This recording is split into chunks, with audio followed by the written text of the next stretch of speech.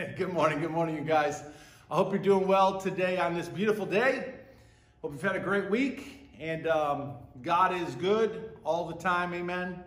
We've been talking about getting in the game, and I've been urging and encouraging and prodding and trying to push us out there into the world, out of our pews for those who come live to worship, and out of our couches for those who are still sitting at home watching at home.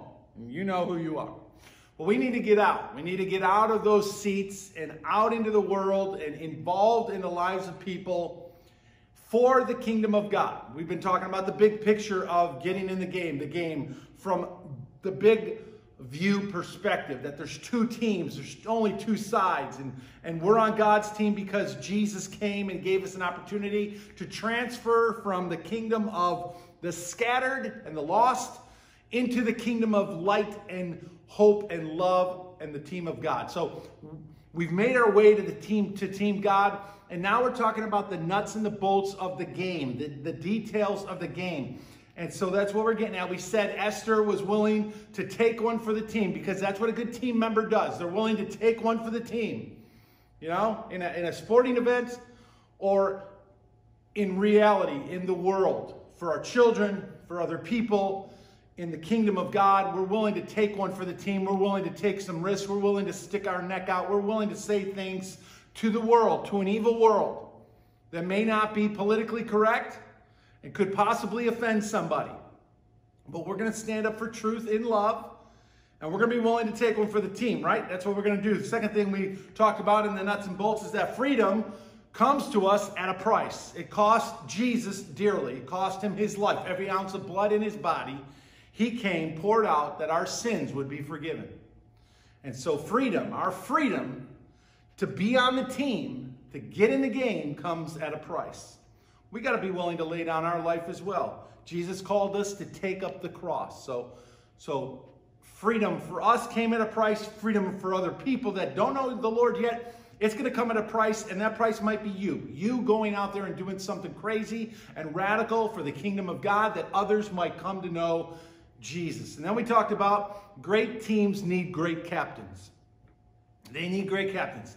They need people to rise up and lead the way, to show others how it can be done, and to take those risks, to be willing to go where no one else is willing to go, to do what nobody else is willing to do, to say what nobody else is willing to say, and lead the charge. God's kingdom on this earth needs good captains. Well, I want to read a passage of scripture to you. It's in 1 Corinthians chapter 9. Look what it says. Paul writes, he says, "Do you not know that in a race, all the runners run," right? The Olympics are coming up. They're going to take the track. Gun's going to go off, and boom, there they all go. They're all supposed to go at the same time, fairly, right? Okay. In a race, all the runners run, but only one gets the prize.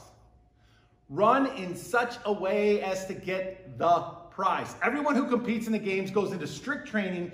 They do it to get a crown that will not last, but we do it to get a crown that will last forever.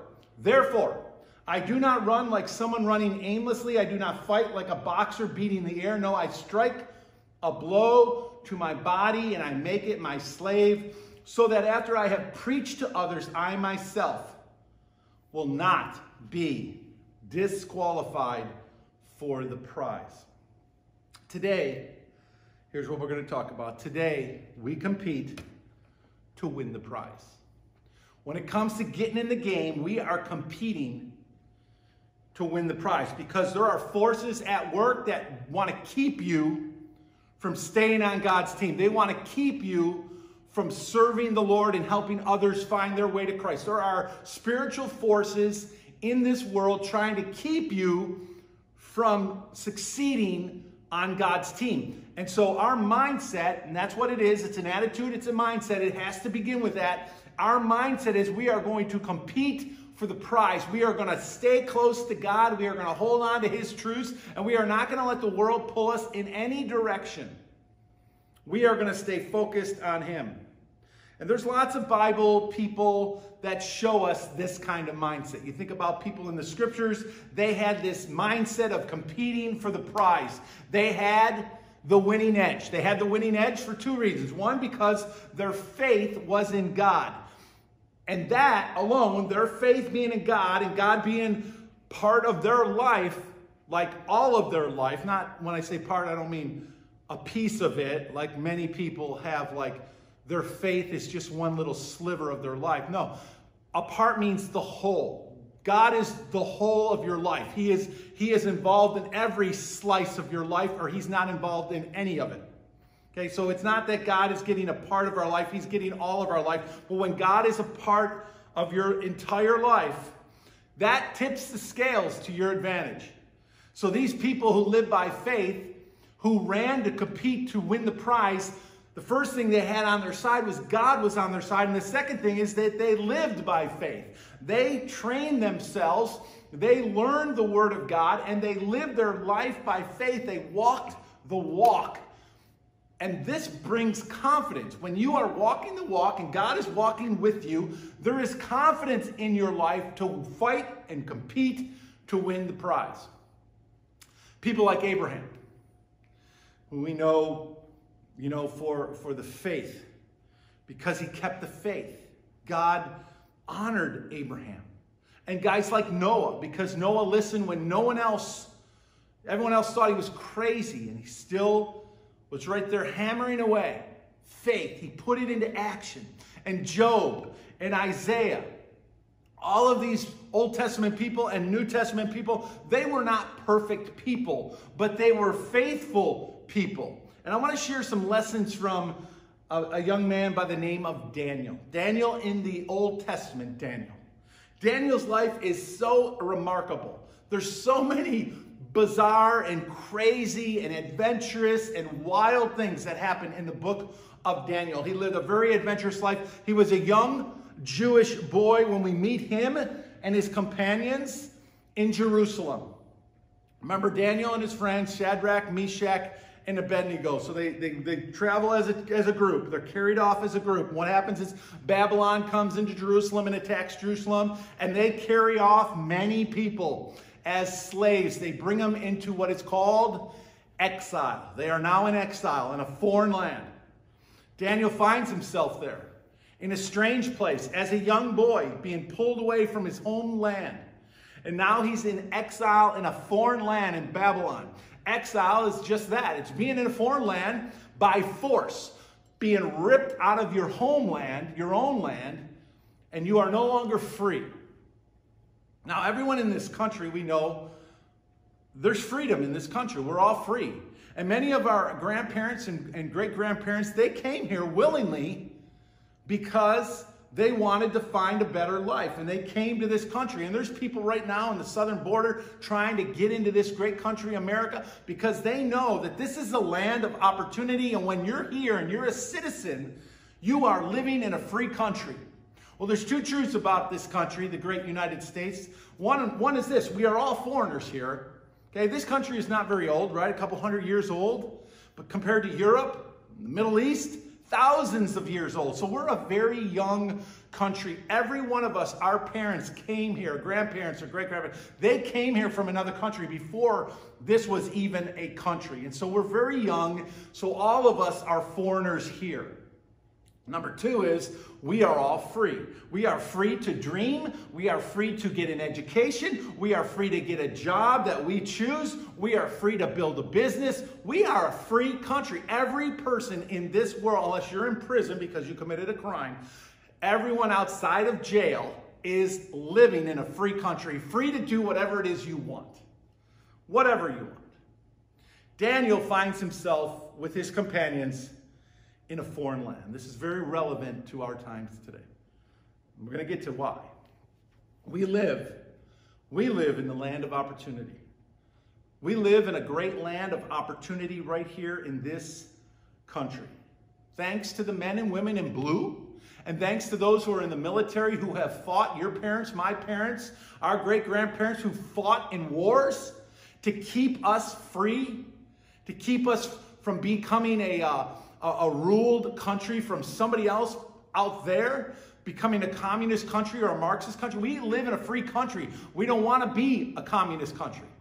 We don't want to be a Marxist country. We don't want to be ruled by Britain or anyone else. We want to live as free people in this country. And we might have to fight to keep it that way even today. But we live in the land of opportunity, and many have fought to keep us in this place. And there are thousands of stories of people who fought to keep us free. Thousands of people who fought to keep us free. Free so we can live and live out our dreams and do what it is we want to do. Thousands of people. Or they escaped a communist country or a oppressed country and made their way here and became legal citizens and a part of this free country that we live in. They came here and now are very successful people. There's lots of stories of people like that who started with nothing. And with hard work and seizing the most of the opportunities that were around them, they did great things in their life. And I have a list of those people. I'm going to share that list with you right now. So this is a list of people that you guys are going to know. You're going to be very familiar with the names of people. But all of these people have one thing in common, and that is they came from nothing.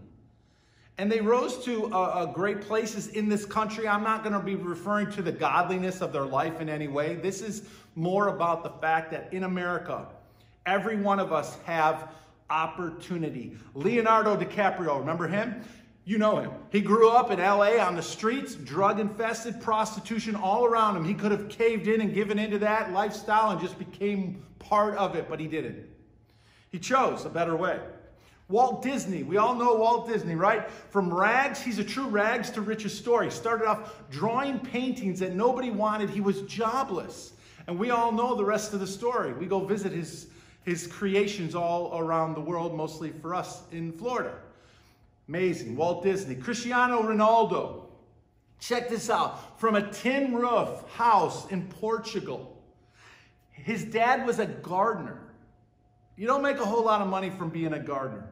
His dad becomes an alcoholic and his dad dies. His mother, when Ronaldo was born, Cristiano was born, she wanted to abort him because of their extreme poverty life. She didn't think she should bring another child into this world, and she went ahead and brought him into this world, and he's become one of the greatest soccer players in the world. How about Charlie Chaplin? One of the biggest comedians in the silent era, right?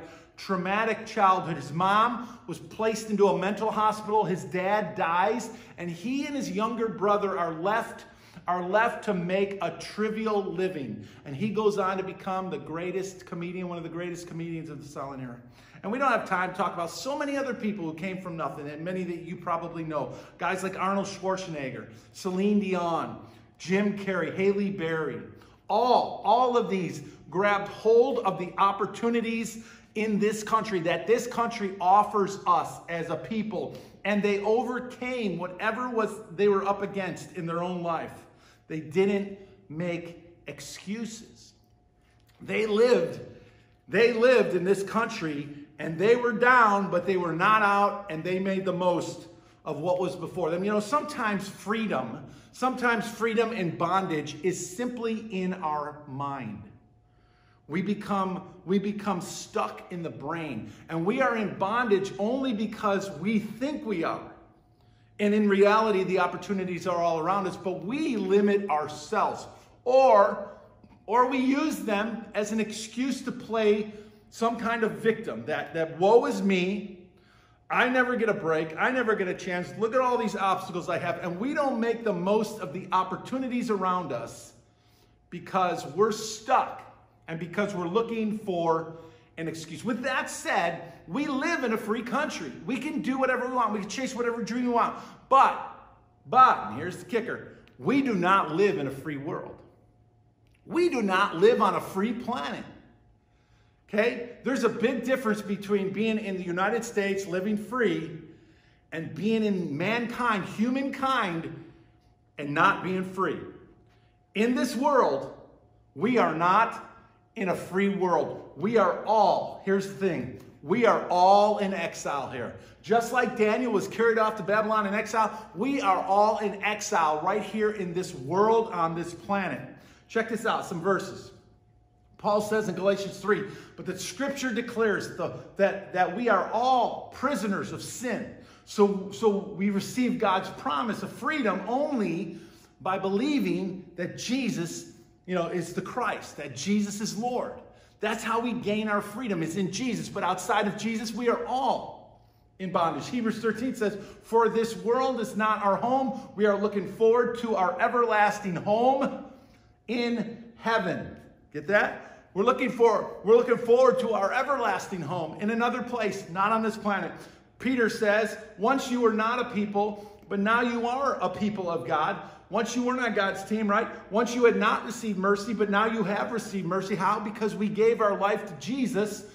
Beloved, I urge you as foreigners and exiles, that's what we are, foreigners and exiles, to abstain from the desires of the flesh which war against your soul. We are not at home in this world. We are in enemy territory. We are like Daniel in Babylon. We do not belong to this planet. Our home is in heaven. Our citizenship is there. And we are missionaries for God on this earth. And that should motivate us to get in the game, to get on the field, to get our position moving, and get saving people before it's too late. Paul said this to Timothy, join me in suffering, and I love this passage, like a good soldier of Christ Jesus. That's who we are. There's a war going on. We're competing for a prize, and there's two sides. And we are soldiers of Christ Jesus fighting a spiritual battle that is taking place in a physical realm called this world. But it's a spiritual battle. A soldier, look what he says, a soldier refrains from entangling himself in civilian or worldly affairs. We stay out of it. We don't jump in with it or with them. Especially in areas that are sin, especially in areas that are questionable or gray areas. We stay away from those. We stay out of those. The world dives head into them. We don't. We refrain, Paul says. We stay out of there. We don't get entangled with civilian affairs in order, and here's why, so that we can please the one who enlisted us. Who enlisted us? God has enlisted us. He sent his son and saved us from our sins. We belong to him. We serve him. We're soldiers of him. We should stop acting like soldiers of the world, living like pagans in this planet. This world is not our home. We are in exile on this planet. Likewise, he says, a competitor does not receive a crown unless he competes according to the rules. And we're going to talk about that next week. Playing by the rules. Such a big part of getting in the game, being on the field, playing by the rules, playing by the rules. So we're running to get a prize, but we're playing according to God's rules, not the world's rules. The world doesn't have rules. They can just make up whatever they want. And most of them are contrary to the things of God. They are against the truth of God. They don't even believe in the things of God or the word of God. And so this world is fighting against God. We do not want to be a part of that.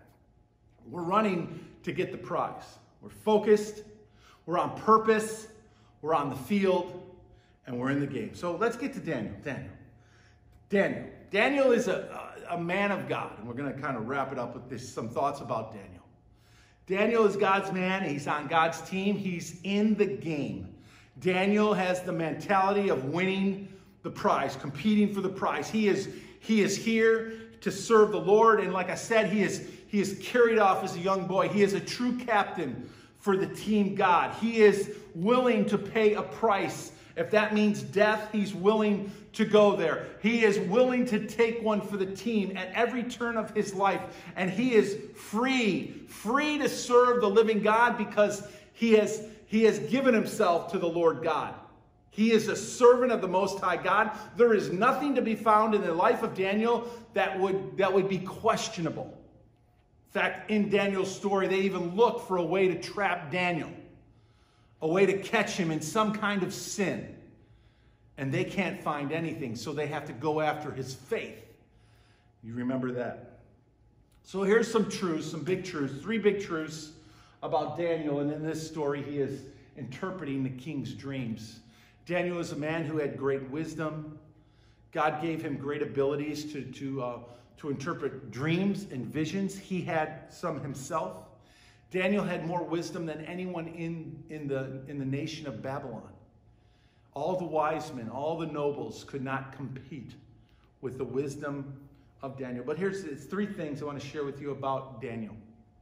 Number one, Daniel competed to win the prize because he had God's protection. He had God's protection all around him. From the time he was deported from Jerusalem and carried off, thousands of Jewish people carried off into exile to the highest place in Babylon. He became one of the third highest level of authority in all of Babylon. He went from being a slave to being third in charge of all of Babylon. Think about that. That is opportunity. He is in hostile territory. He could have said, oh, woe is me. I can't. What am I going to do? I'm a slave in this country of Babylon. But he doesn't. He simply is a faithful guy to God. And God protects Daniel all through time, through different situations. When evil men attempt to bring Daniel down, God is right there helping him rise. God actually using the evil man's plots to help Daniel rise and to show their evilness. God's protection was all over Daniel. Just like God protected Daniel, he will protect us. He will protect you. When you decide to get out there and do something risky for God, he is going to be right there with you. No matter what happens, he is with you in it. If it goes the way you want it to go, praise the Lord. If it doesn't go the way you want it to go, that's okay. God is working in it anyway. No matter what happens, God is the one who's going to be working through it. And his will needs to be done, not ours. Right? He will protect you. Psalm Chapter 5 says, but let all who take refuge in you be glad. When we take our refuge in God and his protection is around us, we can live with joy in our heart. Let him sing, let them ever sing for joy. Spread your protection over them, that those who love your name may rejoice in you. God is with you in the midst of your exile, and God is protecting you. Number two. When we're competing to get the prize, like Daniel was competing to win the prize as he lived out his life in exile, he knew this, that God was the one who gifted him. That his blessings, that his gifts, that his abilities, his skills were from above. That God was the one that gifted him. God protected him and God gifted him. This unique ability that Daniel had to interpret dreams and visions. Nobody else. The first one that comes to Daniel is when Daniel, the king, Nebuchadnezzar has this dream of this giant statue that's got gold and silver and bronze and iron and clay. And this big boulder, this big rock comes down and crushes the feet of the statue and it falls over. Well, the king had this dream. And he invited all the satraps and all the wise men and nobles in to interpret the dream, but he didn't tell them the dream. So the challenge was they had to tell King Nebuchadnezzar first what his dream was without knowing it, and then what it meant. Nobody could do that. Nobody. And then Daniel is brought in. And Daniel not only interprets the dream and what it means, but Daniel tells him what his dream was without even knowing it. The God of all creation is the only one able to give a dream to Nebuchadnezzar and then share that dream with one of his captains, one of his servants. God gave him what he needed in that situation to rise. Daniel did not do this on his own. Only God could give Daniel the wisdom and the understanding of the dream in another mind, in somebody else's mind, to be able to share that. God is the only one who could do that. And for Daniel, God did that. His wisdom was greater than all the nobles and the wise men. That wisdom gave him opportunity to rise, God's giftedness in Daniel, and that wisdom was completely from God. Just like God gifted Daniel for his purpose and for his time living in Babylon, carried off in exile, he has already gifted you with yours. God has already gifted you. If you're a believer and you have the Holy Spirit living in you, God has gifted you for a purpose. He has blessed you. He's given you abilities that no one else should be able to do, only you.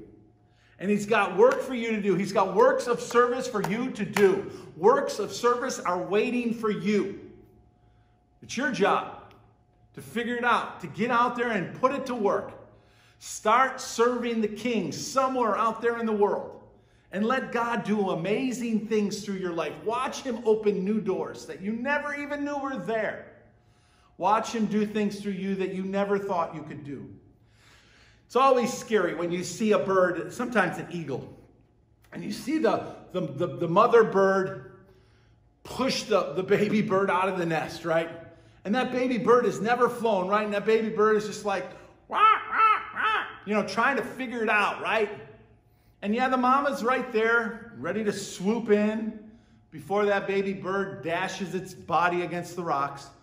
But that mama pushes that baby out of the nest or drags that baby out of the nest and drops it. And that's how that bird learns to fly. Think about the traumatic experience for the bird. You know, we talk about trauma in people and why they're messed up and all that stuff. Think about the trauma of that baby bird. Mom pushes him out of the nest. He doesn't know how to fly. He hasn't been taught yet. And now he's flailing away in the air as he's headed for the earth. And he's got to figure it out. He's got to figure out how to fly. That's what he's doing. Out of the nest you go. Figure it out. Well, don't make God push you out of the nest. I say go willingly and go now. Go willingly and go now. Go for God. First of all, put the gift that God has given you into action. Exercise it. If you don't know what it is, talk to somebody and try to figure out what it is. Talk to people in your church. Talk to leaders around you. Talk to people that know you well. Figure out what your gift is, and then figure out a way to go do it in the world, not just in a secluded classroom in the church building. That's fine, but the world needs your gift.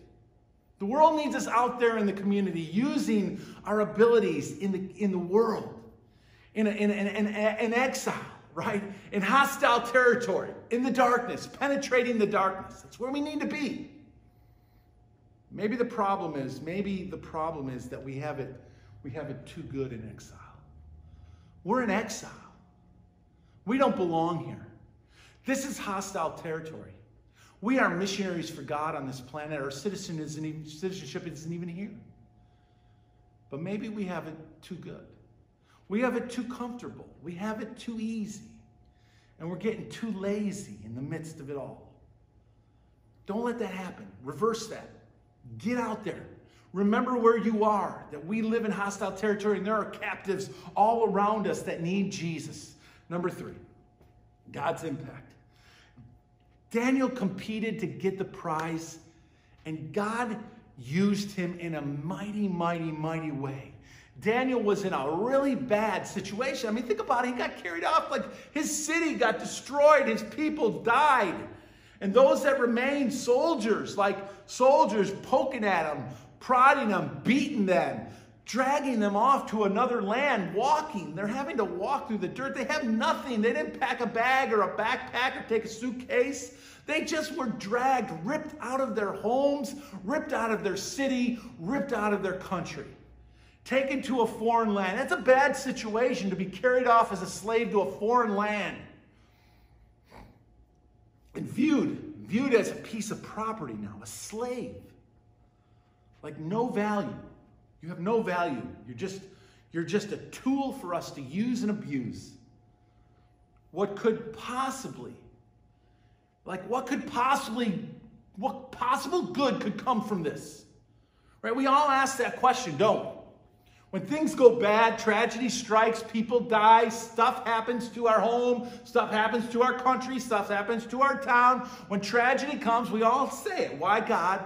Why me? Woe is me? How come us? Right? All that. We forget. We live in hostile territory. This whole world is a prisoner to sin. And even the creation is groaning because it it is under a curse as well. And if we know this as Christians, we should never be surprised as bad things happen, right? Never.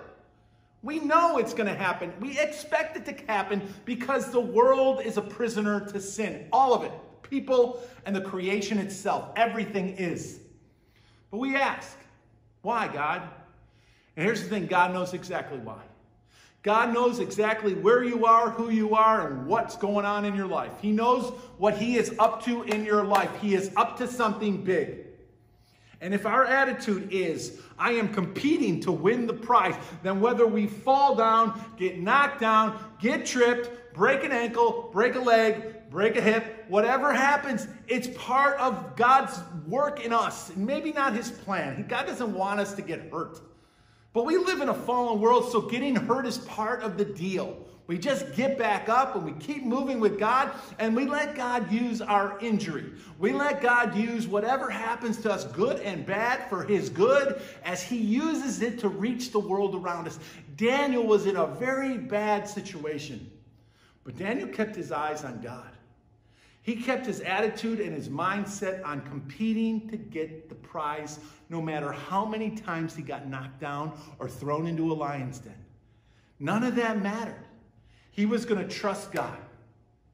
And for all of Daniel's troubles and all of Daniel's adventures, check this out. Here's what we read in Daniel chapter 6.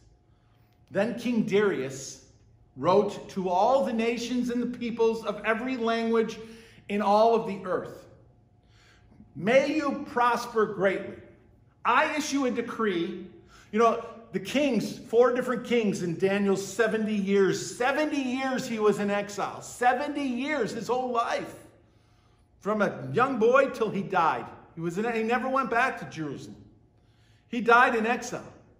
But God used him in such a great way. When you think you got it bad, just think about Daniel.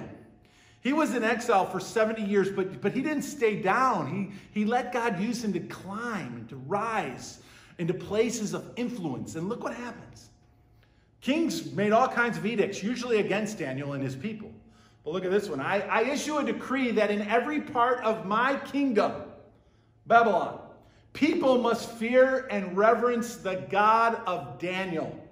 For He is the living God, and He endures forever. His kingdom will not be destroyed. His dominion will never end. He rescues and He saves. He performs signs and wonders in the heavens and on the earth. He has rescued Daniel from the power of the lions. So Daniel prospered during the reign of Darius and the reign of Cyrus the Persian. Do you see that? Remember Daniel, the satraps, 120 satraps tricked. They couldn't find anything against Daniel, so they tricked the king into making this edict that anyone who prayed to any other god should be thrown into the lion's den. And sure enough, Daniel's like, what? What? That's not going to stop me. So he goes up to his room and he faces Jerusalem and out the window and he's praying to his God 3 times a day, just like he always did. And they see him. Of course, they know he's going to do it. And they grab him and they throw him into the lion's den. And God protects him in the midst of the lion's den. And God pulls him out of, the king pulls him out of the lion's den. And then he makes this decree that it's Daniel's God that we're all going to worship now. Why? Because Daniel was willing to risk it. He was willing to die, believing that God could rescue him, even as he was tossed into the lion's den, where hungry lions waited to eat him. But God caused them to not be hungry. And so they bring the next morning, the king is sad. He didn't want Daniel to go to the lion's den. The king brings Daniel out the next morning because Daniel's still alive. The lions didn't touch him. He brings Daniel out, and what's he do? He realizes he was tricked, and he throws all of those satraps and their families into the lion's den, and the lions then eat really well. God is able to use you if you keep your eyes on the prize and you keep your eyes on Him, sharing the good news. The greatest impact that you and I will ever have in exile is sharing the good news with other prisoners. That's the greatest impact you will have, not becoming a great superstar athlete. That is not the greatest impact you will have. Okay? Becoming a millionaire is not the greatest impact you will ever have. Okay? Coming up with a cure for some disease is not the greatest impact you'll ever have. The greatest impact that you could ever possibly have is sharing the good news of what God has done and the salvation we have in Jesus with other prisoners who are on this planet in exile, and they don't even know it. They don't even realize they're prisoners. Do you? Do we? Do we really realize that we are prisoners in this world without Jesus? And there are hundreds and thousands of people living on the planet right now, live around you in your town. And they are a prisoner, they are in exile, and they don't even know it. Somebody needs to share it with them. Somebody needs to have burning passion to get out there and figure out a way to share this truth with a lost world. We run this race, right? We run this race in this lost world as exiles here, and we run it to get the prize, because we are all prisoners in this world outside of Jesus. We are in exile on the planet. And here's the deal. We compete to win the prize. That's what we do. We compete to win the prize. Daniel competed to get the prize, right? His entire life, all 70 years in exile, his life plus God's presence equaled the gold, equaled the prize. Daniel fought and ran to get the prize. His life, God's presence equals the gold, equals the prize. Get in the game. We all need to get in the game. We all need to run to win the prize. Figure out what God has gifted in your life, where your position is on the field, and get busy in it. Get busy serving the Lord. Get on the field, live out your role, get in the game, and let God use you for His glory. For His glory. And tell other prisoners, tell other friends and family members who are in exile with us and don't even realize it, that there is hope, and that hope is only in Jesus. God bless you guys. Have a great week. I love you.